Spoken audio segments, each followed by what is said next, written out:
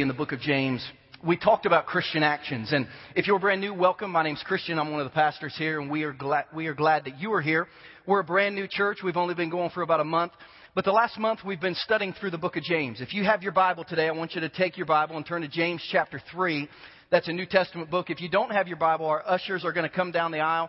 If you don't have a Bible, if maybe you forgot your Bible, if you just want to use a Bible, wave at the ushers. They'll give you a Bible. You can keep this Bible. You can give it back at the end of the service, whatever you want. Feel free to write in it. But we would love for you to have a copy of God's Word in your hands as we begin to study Scripture today. And if you were here last week we looked at James chapter 2, and James asked this question: can you be a Christian without any actions in your life that prove that you're a Christian? And the title of our message last week was Prove It. And if you didn't get the opportunity to listen to that, I really challenge you. Go to our website later this week, takethejourney.cc. You can click on the Watch and Listen tab. There's nothing to watch. I don't know why it says that. Hopefully one day there will be. But you can listen to that message. And James lays out a wonderful case in James chapter 2. Here's the question he asked. If you say you're a Christian, but you don't have any actions to back that up, are you really a Christian? And his answer is, maybe not. And he gives some great scripture to back that up. Today we kind of head in a different direction. Last week the question was, if you say you're a Christian and you don't have any actions to back that up, are you really a Christian? Maybe or maybe not. Today's topic deals with a different question, and the question would be this: if you say you're a Christian and you tell everyone you're a Christian and you talk loudly about your faith all the time, but your actions are actually non-Christian, here's the question: are you then just a hypocrite? To be called a hypocrite, to be a hypocrite is probably one of the worst accusations you can make of a Christian. As a matter of fact, I said last week that the generation that really doesn't have a lot of hypocrites in it, the generation right now between 19 and 25, as a matter of fact, I don't know that I know any hypocrites that I would call a hypocrite between 19 and 25, because that's a generation that values authenticity and sincerity. And if they're going to say they're a Christian, they're going to live like a Christian. And if they're not going to live like a Christian, they're just going to keep their mouth shut. But there's an entire other generation that just was raised in Christian America, calls themselves Christians, but then they don't live like a Christian, and the world looks at them and they says, you're a hypocrite. And as a matter of fact, I bet if we surveyed the homes in Lee Summit and Cass County and we asked people why they don't go to church, a lot of people would say, because of an experience that I had with some hypocrite. And I don't trust Christians and I don't trust churches. So in James chapter 3, we're going to look at a little bit about hypocrisy. But as I studied the topic of hypocrisy this week, I found it very interesting what the Bible says hypocrisy is not. And here's where I want to start. This isn't even going to be James chapter 3. This is just kind of a side note. But you need to understand this for yourself spiritually. Because as you look at the Bible, there are several things in the Bible that you and I would look at somebody in these conditions and we would say they're a hypocrite, but the Bible doesn't call them a hypocrite. The Bible says that struggling spiritually is not hypocrisy. You say, I'm a Christian, I love God, but I'm really struggling with some things. I'm struggling with an addiction. I'm struggling with a relationship. I'm struggling with a habit. And the world looks at you and says, well, you say you're a Christian, but you're struggling spiritually. You're a hypocrite. The Bible says struggling spiritually is not hypocrisy. As a matter of fact, in Galatians 5:16 and 17, the Apostle Paul says, so I say, walk by the Spirit, so you won't gratify the desires of the flesh, for the flesh desires what's contrary to the Spirit, and the Spirit desires what's contrary to the flesh. He says they're in conflict with each other, so you don't do what you want. Paul told the church in Galatia, you're going to struggle spiritually. That doesn't make you a hypocrite. That just makes you normal. If you're in the room today and you're struggling with something spiritually, it's not because you're a hypocrite, it's because you're normal. And Paul says in Galatians 5:16 and 17, Christianity's hard. And you're going to constantly have struggles while you try to, as Paul later said to the church in Corinth, as you try to work out your salvation, as you try to become a better Christian. Christianity is hard. If anyone tells you it's not, they're lying. The Bible also says that, as we talk about hypocrisy, that hypocrisy is not failing spiritually. You say, well, I really love God and I tried to walk with God, but I failed totally. Am I a hypocrite? I mean, I call myself a Christian. I've been baptized. I love God, but my marriage did not make it. I call myself a Christian. I love God. I go to church, but my kids do not live for God. I call myself a Christian. I go to church. I really love God, but I got a DUI last night. Am I a hypocrite? No. You're just you've just failed spiritually. And failing spiritually, according to the Bible, doesn't make you a hypocrite. As a matter of fact, 1 John 1, verses 8 and 9 say this about the Christian life. If we claim to be without sin, if we say we're perfect and we're never going to fail spiritually, we're liars. We deceive ourselves if we claim that we're never going to fail spiritually. The truth isn't in us. But if we confess our sins that we're going to commit, it's going to happen, God is faithful and just and forgives us of our sins and purifies us from all unrighteousness. So you say, well, I'm struggling spiritually. I feel like a hypocrite. The Bible doesn't say struggling spiritually is hypocrisy. You say, well, I have really failed spiritually. I lost my marriage. I lost my kids. I lost my license. I got fired. I lost my temper. I lost my cool. That doesn't mean you're a hypocrite according to Scripture. And hypocrisy, believe it or not, is not falling spiritually. Some of you are in here and you've had not just weeks away from God, but maybe years. Maybe you're in a place where you've spent decades away from where you need to be spiritually.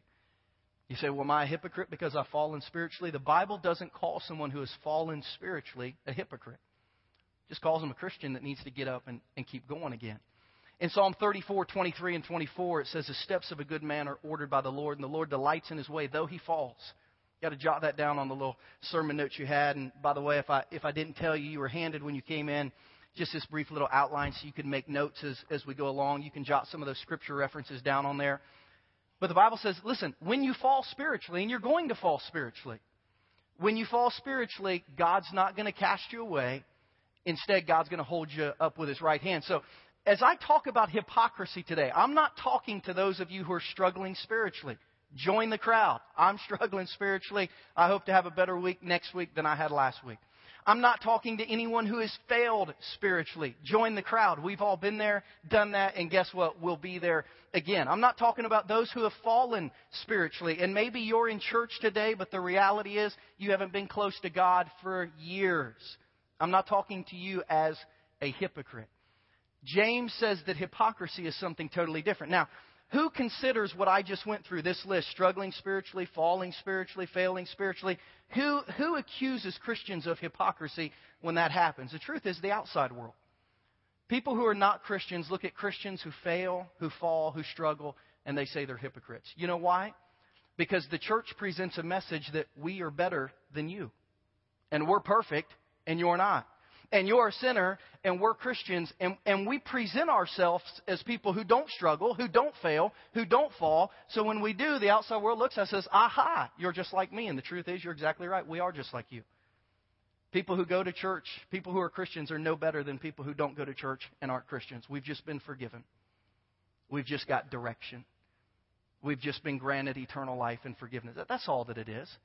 And I think if Christians would quit taking the credit for what God has done in our life, then maybe we wouldn't take the blame when we mess it all up. Does that make sense? You know, if we don't present ourselves as way better than the rest of the world, then when, unfortunately, we're normal and we fall and we fail, they won't look at us as something less than what a Christian should be. You know, some of you in here know me and know that I had the opportunity to play college football at Liberty University, and I'll never forget what my coach said to me. I played quarterback at Liberty, and he pulled me aside right before I started my first game at Liberty. And he said, Christian, it's really important for me that you have the mindset of a quarterback. And I said, Coach, what is the mindset of a quarterback? He said, you need to understand, if we win, you need to give everyone else the credit. And if we lose, you need to take all the blame. And I said, well, Coach, could I be a punter? I mean, that doesn't sound like much fun. You know, when I win, I got to give everyone else the credit. When I lose, I have to take all the blame. He said, that's what a good quarterback does. When you win, you give someone else the credit. When you lose, you take the blame. You can be a leader if you do that. I think the church should be told the same thing. When you succeed spiritually, give God the glory.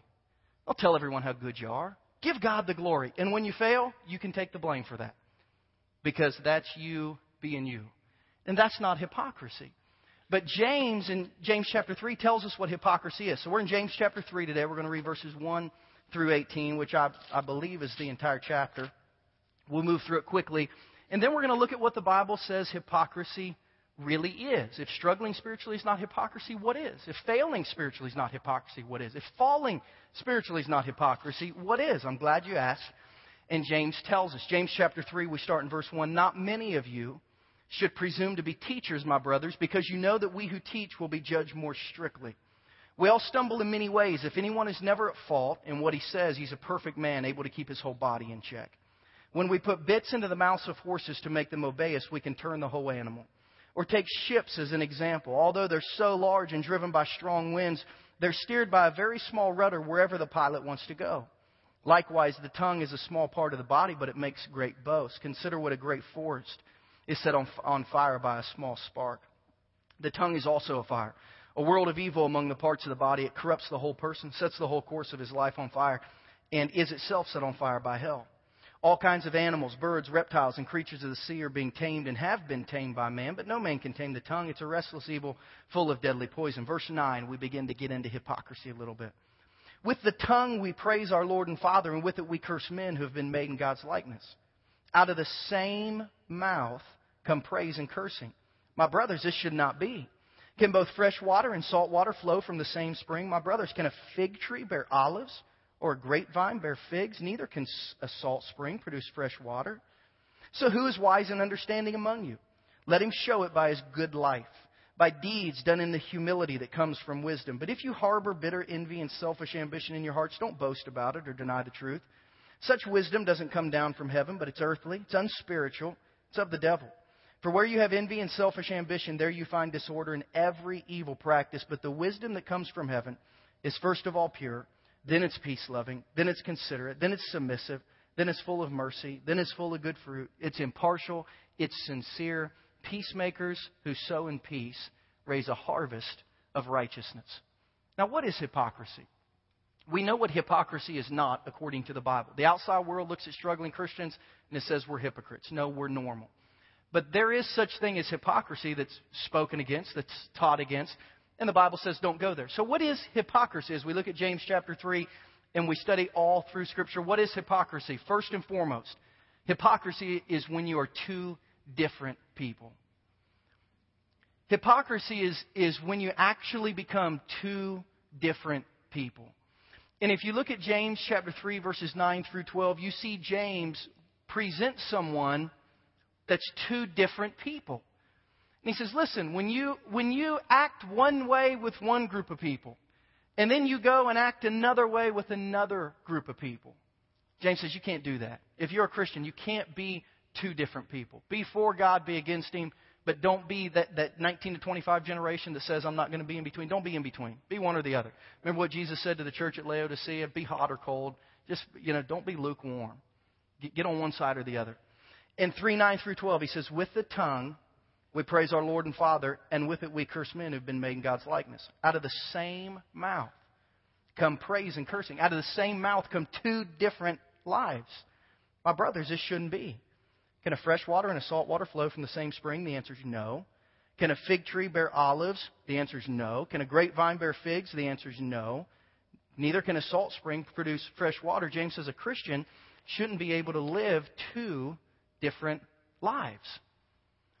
When we get to the mouth, the Bible ignores a lot of what the mouth has to say and instead focuses on the heart. As a matter of fact, the Bible says out of the overflow of the heart, the mouth speaks. So what James is saying here is, listen, you can't be two different people in your heart. You can't have two different hearts in your chest. One that loves God and one that doesn't. One that lives for God in certain times and then one that doesn't. Now, you might have a heart that wants to live for God but struggles. You might have a heart that wants to live for God but fails. You might have a heart that wants to live for God but falls. But you will not have a heart who in this part of your life really loves God and talks about Him, and in this part of your life doesn't even care. Say, how do I know if I'm two different people? If no one in your life outside of your church knows that you're a Christian, but everyone at church thinks you're the greatest Christian that ever lived, you're probably two different people. You're probably giving off two different vibes. I'm a great Christian person to this group, and I'm just a normal guy. Don't live for God around this group. James says you can't be two different people. In James 1:8, he says this. He talks about a person that says they believe in God, but then their actions don't prove that. He said that person is a double-minded man. They have two lives. And he said they're unstable in everything that they do. A hypocrite is somebody who purposefully gives off a vibe of, I really love God around people who really love God, and who gives off a vibe of, I could care less about God to people who care less about God. It's somebody who literally is two different people. And the word hypocrite that Jesus, by the way, uses often in the books of Matthew, Mark, Luke, and John, the word hypocrite actually means actor. That's what the word is translated. A hypocrite actually was an actor. In Greek theater 2,000 years ago, if you were going to go to the theater, you'd leave the theater after a night of plays and you say, man, that hypocrite was great. It just means an actor. That's what the word hypocrite means, an actor or an actress. And in Greek theater 2,000 years ago, the way an actor or an actress would do a play, it was usually all a one-person play. Really, Shakespeare is the first one that came along and put more than one person in a play. But one person could be 6 or 7 or 8 different people, and they would just have different masks as they did the theater. They would be one person, and then they would leave, and they put on their mask, and they'd be another person, then they leave one side of the stage, and they come back as another person, and they would be every actor or every actress except for themselves. No one in the crowd ever saw the real actor or actress. So an actor could leave and mingle with the crowd, and no one would even know who he was if he didn't have his mask on. And I believe what we have in the church today are a bunch of people who get up on Sunday morning, they grab their Bible and their Christian mask, and they put it on and they go to church. And when they get home, they lay their Bible down and they lay their Christian mask down. And on Monday, they get up and they grab their work keys or their work truck or their briefcase or their laptop and their work mask, and they put that on and they go to work. And then they come home, and when they get home from work, they lay all that down and they grab their family mask or neighborhood mask, and they put that one on to go mingle with the neighbors. And the truth is, nobody knows the real them.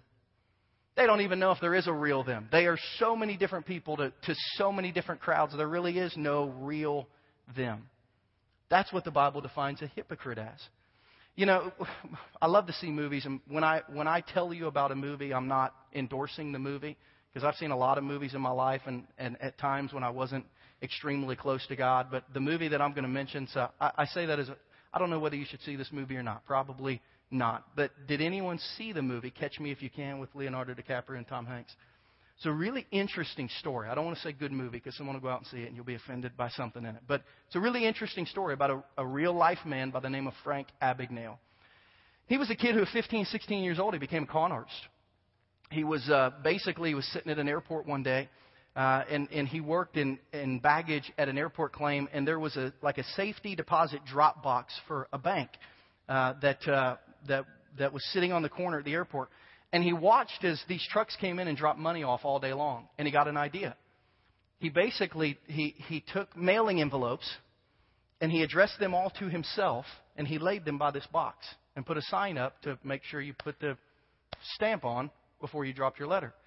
So all these people bringing in money to deposit at the bank would drop it in this mailbox with his address on it, and all the money went straight to him. And it worked wonderfully. And over the course of 15 years, if you've seen the movie, he forged documents and worked as a doctor for a week. He became a pilot and actually flew planes around the world and flew free around the world on jump seats because he went to a costume store and got an airline pilot's uniform and found an empty badge somewhere. And he became different people. He was married multiple times, made millions, lost millions, but he was a con artist. I mean, nobody knew the real him. And finally, when he in the movie got traced down by Tom Hanks and arrested, eventually the FBI hired them to work for him, and now he's a fraud specialist that works with the FBI because he knew how to cheat the system. He knew how to act like somebody that he wasn't. And you know what? I think there are some people in the church that are as good at conning people as Frank Abagnale was about, man, I am a great, loving Christian, and then I go home and I terrorize my wife and kids. One way at church, another way at home. One way at church, another way at work. That's what the Bible defines hypocrisy as. Not struggling spiritually, failing spiritually, falling spiritually, just being two different people. And if you have some people in this church that think you're a passionate Christian, and you have some people in your life who don't even know you're a Christian, you might be on that borderline of hypocrisy according to Scripture. Scripture also says that hypocrisy is not just being two different people. But here's probably the main foundation of hypocrisy according to Jesus. Jesus said, when you judge others spiritually to a standard that you don't keep, you're being hypocritical. You look at everyone else and you judge everyone else spiritually, but yourself, Jesus said that's being hypocritical. And he levied this argument directly at the Pharisees. If we look in James 3, 9 through 10, and I want to help you understand this text a little better, because this is the root of what James is teaching, and this is the root of what Jesus taught. In James chapter 3, verse 9, I want you to catch this verse. With the tongue we praise our Lord and Father, and with it we curse men who have been made in God's likeness. Out of the same mouth come praise and cursing, my brothers, it should not be. Now keep your Bible open if you have it open, because this isn't going to come up on the screen. With the tongue we praise our Lord and Father. Who's he talking to? In James 3:1, you can tell who he's talking to. Not many of you should presume to be what? Say it again. Teachers. He's talking to the religious teachers of his day, and here's what he's telling people. With the tongue, you praise God as your Father. But then you turn around and curse men. How do you curse men? If you go back and read how Jesus said the Pharisees curse men, he said, you tell them their life will never measure up. And you hold them to a standard that not even you can keep. When you judge others spiritually to a standard that you don't keep or that you can't keep, you become hypocritical in your thinking. You know, one of my favorite memories of my dad, my dad is my best friend. He was my high school principal. He was my high school football coach. He was the best man in my wedding. I mean, my dad is the best man that I know, the best man alive, in my opinion. I tell people when I grow up, I want to be like my dad. I mean, still to this day, that's what I think of my dad. But one of my favorite memories of being with my dad growing up, and I don't remember I don't remember when it was, but I remember exactly how it went, as if I was sitting in the back seat of the car. And if any of you grew up with the old, like, wood-paneled station wagon, you know what I'm talking about. They don't sell those anymore, but we had one of those. And my sisters and I used to sit in the back and just fight like cats and dogs. And we were on a trip. I lived in southern Ohio, very country southern Ohio. And we were on our way to Columbus. And just north of a little town called Circleville, Ohio, there's a Wendy's that, I could drive to it today. I know exactly where it is. We stopped at that Wendy's every time we went to Columbus. And my sisters and I had probably been fighting, probably terrorizing my parents. And those of us who are parents now know how on edge just children in a car for more than 3 minutes maybe, make. You've been there, right? So we're at Wendy's. Dad is frustrated, and he's given his order at Wendy's. He's probably mad at us. And somehow the lady or guy at the drive-thru doesn't get things right. And my dad kind of snapped at him through, not face-to-face, but into the little microphone. And as we drove away, I remember it like it's yesterday. My mom looked at my dad and said, Gary, that didn't sound very much like Jesus. And my dad looked at her and shot right back. He said, well, I'm not Jesus. And I thought, you know what? That's a great line. I'm not Jesus.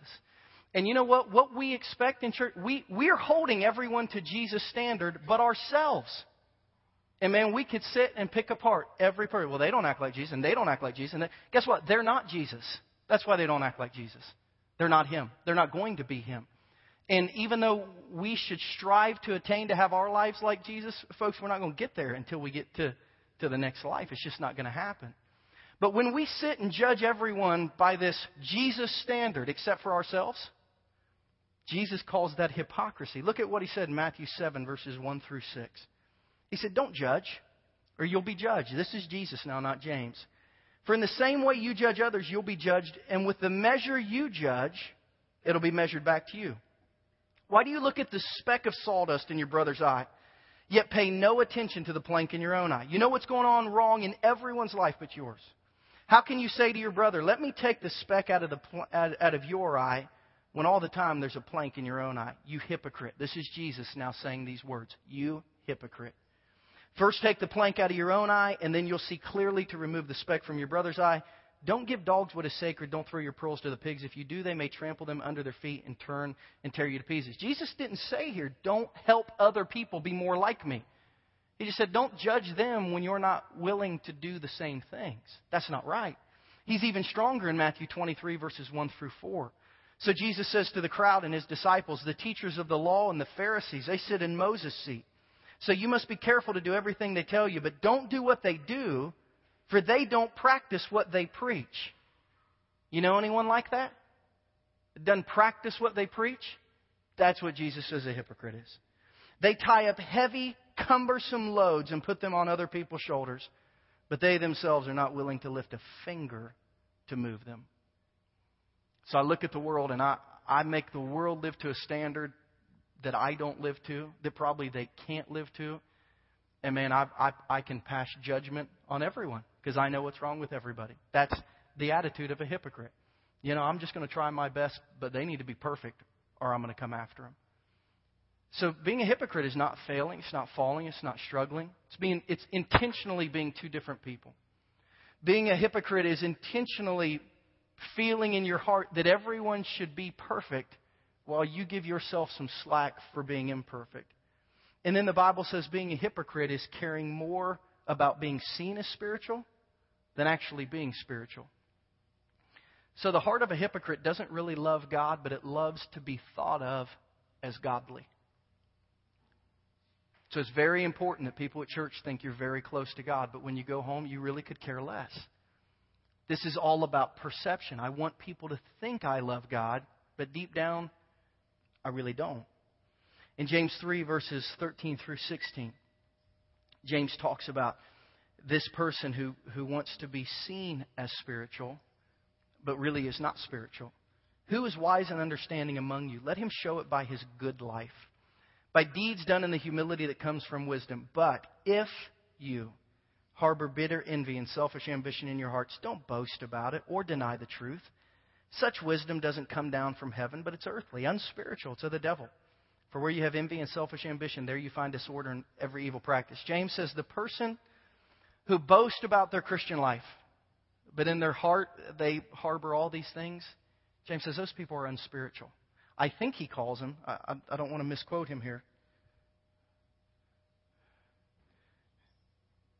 He says they're unspiritual, and then he said that type of spiritual ambition comes from the devil. Did you get that? I want to quote, I didn't want to be too strong there because you hate to say that something's from the devil unless it's really from the devil. But James says the type of wisdom that boasts about being real spiritual, but on the inside is not, and they know it. James says that person is unspiritual, and that person's attitude comes from the devil. That's James. That's not me. They don't talk about Christianity all the time. They just live it. They probably talk about it very little, but live it a lot. And in Matthew 23, verses 5 through 7, we hear Jesus talking about these type of people spiritually. And I want you to hear what the New Living Translation says here, and you might just jot this down on their text because you and I know some Christians like this. And let me be honest with you. I used to be a Christian like this. Right? When I led Fellowship of Christian Athletes in high school, I didn't love God, but I wanted people to think that I was the president of FCA. When I went to youth group on Sunday night and took my Bible that I had to find from under my bed because I hadn't been reading it all, I wanted people to think I was spiritual. I am evaluating. I'm not judging anybody. It's not right, according to Jesus, to judge anyone but yourself. But I want you to know, this used to be me. Matthew 23:5 says that everything they do is for show. That used to be me.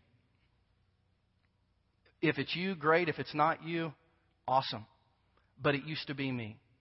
Spiritually, everything I did was for show.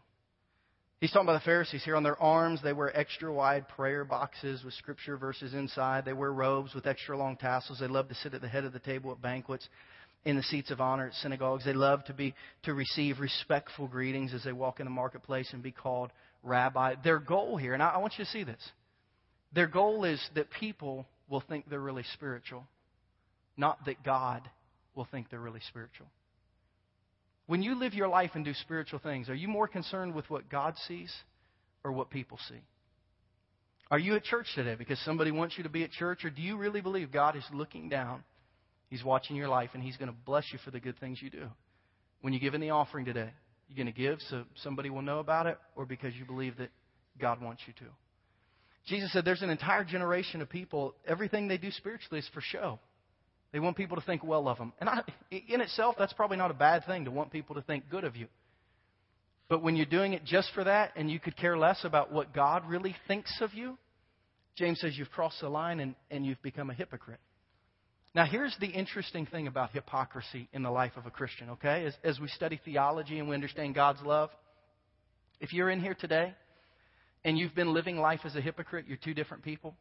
If you're in here today and you've been judging others to a standard that you don't keep, you know you can't keep. If you're in here today and really your Christianity is all about being seen as spiritual but not really being spiritual, there's good news for you. Today you can recognize it. You can ask God to forgive you of it, and you can change, bang, on a dime. For the Christian hypocrisy, and I hate to say this, but for the Christian, hypocrisy doesn't hurt them that much. Because when they finally wake up, they can ask God to forgive them and they can start over. And their life is not horribly impacted spiritually other than the consequences. You say, well, what is the danger of hypocrisy? I'm glad you asked that question.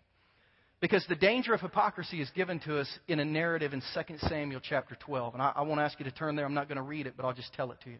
2 Samuel chapter 12, we read the story of a man named David. You know him from David and Goliath. Even if you didn't grow up in church, you've heard that story. He was a little shepherd boy. He killed a giant. He became the king of Israel. For those of you who know the Bible a little better, you might remember he was called a man after God's own heart. He loved God. He wrote thousands of verses of Scripture. You know, basically the whole book of Psalms is mostly his. He wrote songs. He was a songwriter. He was a musician. I mean, he was the godliest king that Israel ever had. This guy was a good guy spiritually. And then he wasn't. He fell spiritually, struggled spiritually. He began to live life spiritually, not really caring what God thought about him. And in 2 Samuel chapter 11, we're introduced to a story where it says that David was up on the roof of his house. And he's walking around on the roof of his house one day. And from that vantage point, I mean, he can see everything in Israel. And he sees a woman next door who's taking a bath. And she catches his eye. She's hot, apparently. Because he looks at her and he's like, dang, that woman's taking a bath. And instead of turning around, he watches her. To the point where he calls his servant and says, hey, come here. Check this out. Who's that? He says, oh, that's Bathsheba. It's interesting that he saw Bathsheba taking a bath. I always thought that was funny, what an interesting coincidence that is biblically, right? So the guy says, oh, yeah, that's Bathsheba. She's actually married to a guy who's in your army, and her dad is one of your closest advisors. And David says, cool. Why don't you bring her over so I can sleep with her tonight? Now, no one around him had the guts to say no. So his servants went and got Bathsheba, brought her over. He slept with her, sent her home that night. What a great gentleman. Didn't even make her breakfast in the morning. Sent her home that night. And a few weeks later found out she was pregnant. Her husband's away at war. It's not his. So he crafts a plan in his mind that I got to fix this. How are we going to fix this? So he says, bring her husband home. We'll bring her husband home and, they'll have a great reunion. He'll sleep with her. We'll send him back off to war. When he comes back, he'll think the baby's his. Perfect idea. He comes home, and the husband is so committed to the people he left on the battlefield. He said, I'm not going to go into my wife. Not while people are fighting and dying. I'm not going to do that. So what does David do? It says the next night he got him drunk. He said, if he's not going to do it, we need to get him trashed. Then he'll go into his wife, or at least he'll think he went into his wife. You can go read 2 Samuel 11. I'm not making any of this up. So he gets him tanked one night, sends him home. The guy still doesn't sleep with his wife. Even in a state of being inebriated, he sleeps outside the king's palace. So the king thinks, what am I going to do now? And he said, I've got to kill him. He's going to find out. So instead of confessing it, I'll kill him. Sends him back to the battle line, writes a note that he gives to him, says, give this to the commander, don't read it. Commander gets it on the inside. It basically says, kill this guy. Guy carried his own death certificate to the front of the battle line. Killed him. Covered it up. 9 months later, they have the baby. He brings Bathsheba over and says, I'm so sorry your husband has died. You can imagine the conversation, right? You can come live with me now, and I'll help you raise that child. I mean, what a jerk, right? I mean, very honestly. And in 2 Samuel chapter 12, he's confronted. A pastor comes in by the name of Nathan, call him a prophet in the Old Testament, and he gives him a scenario. He said, here's a scenario. You have a guy who has everything. And he had a neighbor who had only one thing. And he took this guy's one thing and killed it. And just used and abused this guy. And David, because he was a hypocrite and judged people to a standard that he didn't keep, he said, that man deserves to die. And the pastor said, that man is you. Whoa. He said, that man is you. And then he levies down his curses on him. He said, all these things are going to happen. And David repents. And the guy says this, you'll be forgiven. David says, oh, I'm so sorry. I shouldn't have done that. God, forgive me. The guy says, God will forgive you. Because that's how God is. But he said this in 2 Samuel 12:14. Go ahead and put that verse on the screen. What's the danger of hypocrisy? God's going to forgive you. He said, however, because by this deed you've given great occasion to the enemies of the Lord to blaspheme, the child who's going to be born to you is going to end up dying. Here's the danger of hypocrisy. When we recognize it, and we ask God to forgive us and we go on in our life, you know what? All those people that we were a hypocrite to are probably way further away from God than they ever would have been before we were in their life. The danger of hypocrisy is not that we're going to die and go to hell now. The danger of hypocrisy is not just the consequence. The danger of hypocrisy is that we may have turned so many people off that they'll now never get anywhere close to God or church because they saw us call ourselves a Christian and then not live like it, and they don't want to have anything to do with it. That's the danger of hypocrisy. Hypocrisy at the root of life is selfish. It's saying, I'm going to live this way because I can. One day God will forgive me, and who cares how I impact negatively? That's hypocrisy. So what's the cure for hypocrisy? If I'm living this life, I understand the danger, but how do I fix it? James tells us how to do that in James chapter 3, starting in verse 17, I believe. What's the cure for hypocrisy? James says wisdom will get you there. Here's the wisdom. The wisdom that comes from heaven. It's pure. It's peace-loving. It's considerate. It's submissive. It's full of mercy. It's full of good fruit. It's impartial. And it's sincere. And then he says, peacemakers who sow in peace raise a harvest of righteousness. Now, I want you to stop right there, and I want you to realize this. The cure for hypocrisy is living this way, he says. Pure, peace-loving, considerate, submissive, full of mercy, full of good fruit, impartial, and sincere. Other than the first one, pure. All the things that give us the cure for hypocrisy are all how we treat other people. They don't have to do with us. Peace-loving is how we interact with other people. Being considerate is how we treat other people. Being submissive is how we respond to other people. Being merciful is how we treat other people. Having good fruit is what we show other people. Being impartial is how we judge other people. Being sincere is how we react to other people. You want to know what the cure for hypocrisy is?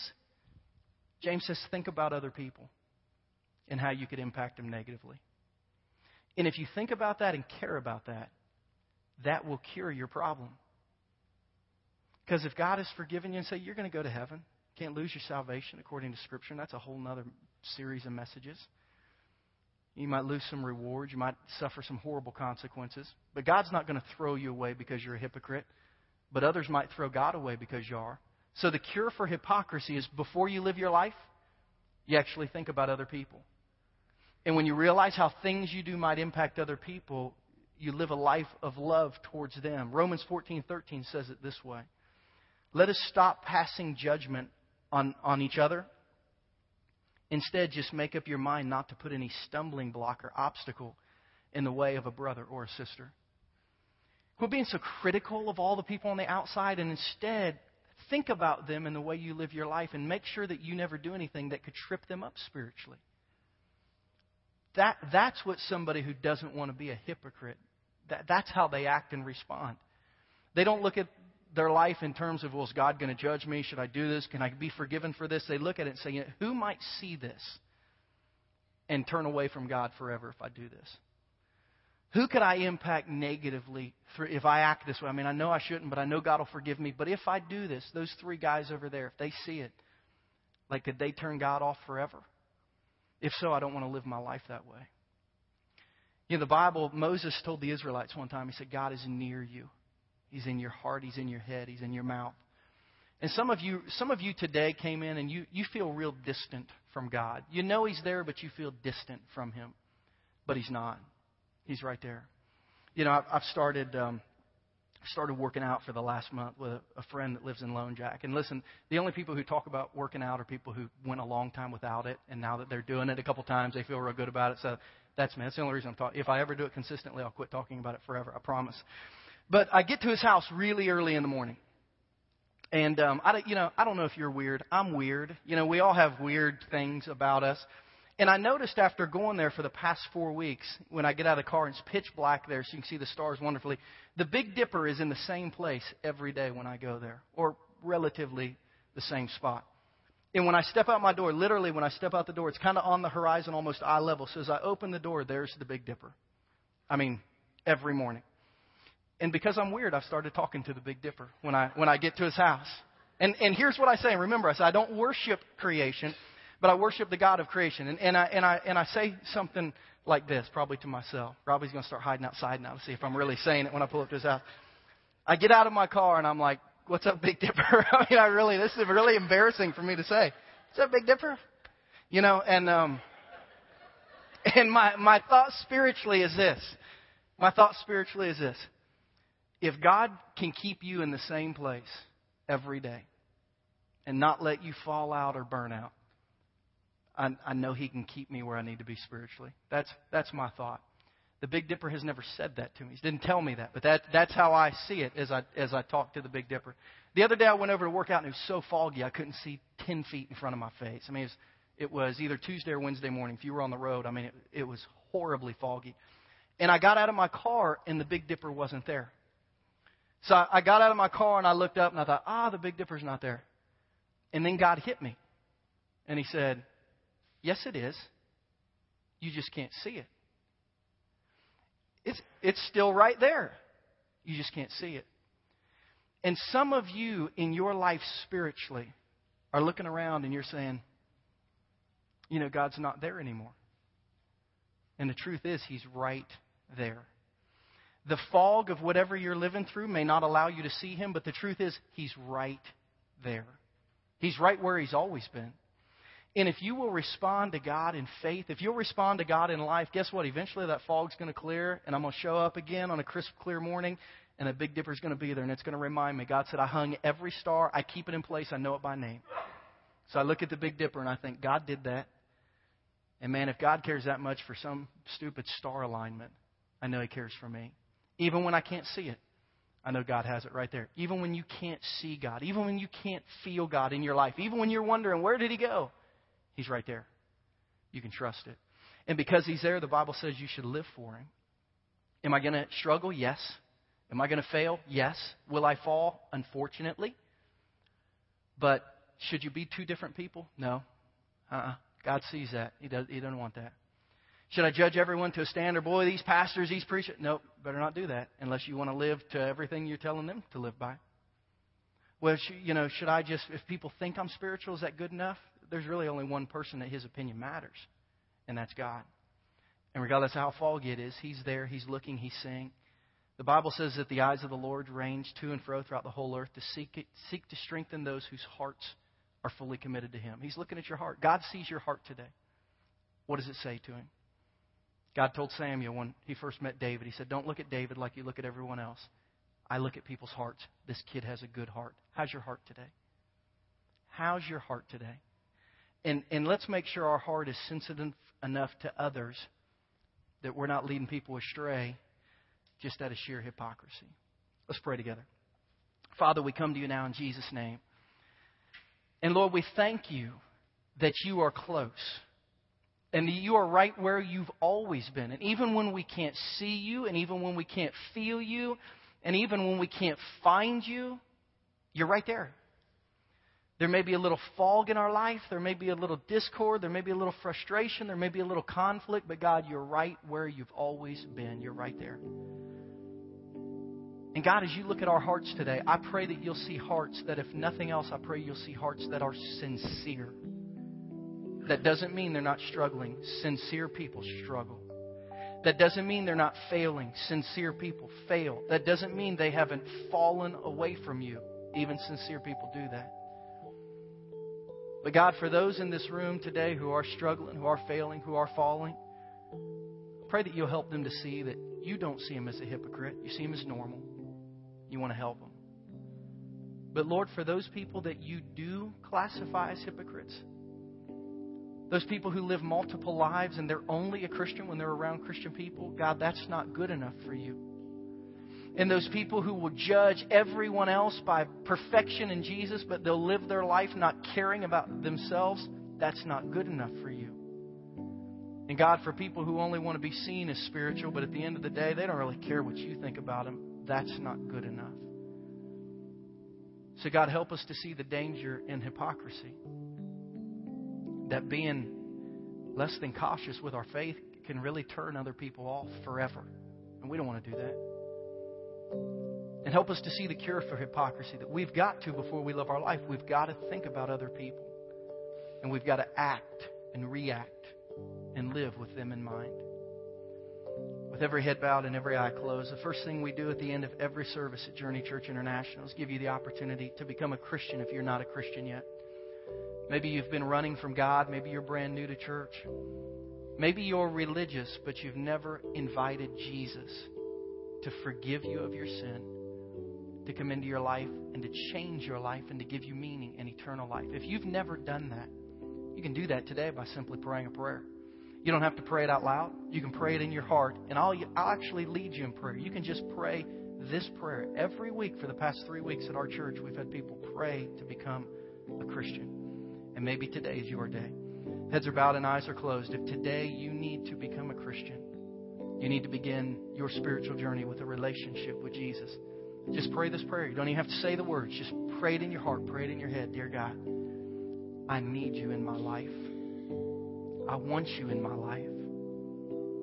And today I pray and I ask you to forgive me of my sins, because I know I haven't lived a life that's perfect enough for you. I ask you to clean me up from the inside out. And I ask you to change me.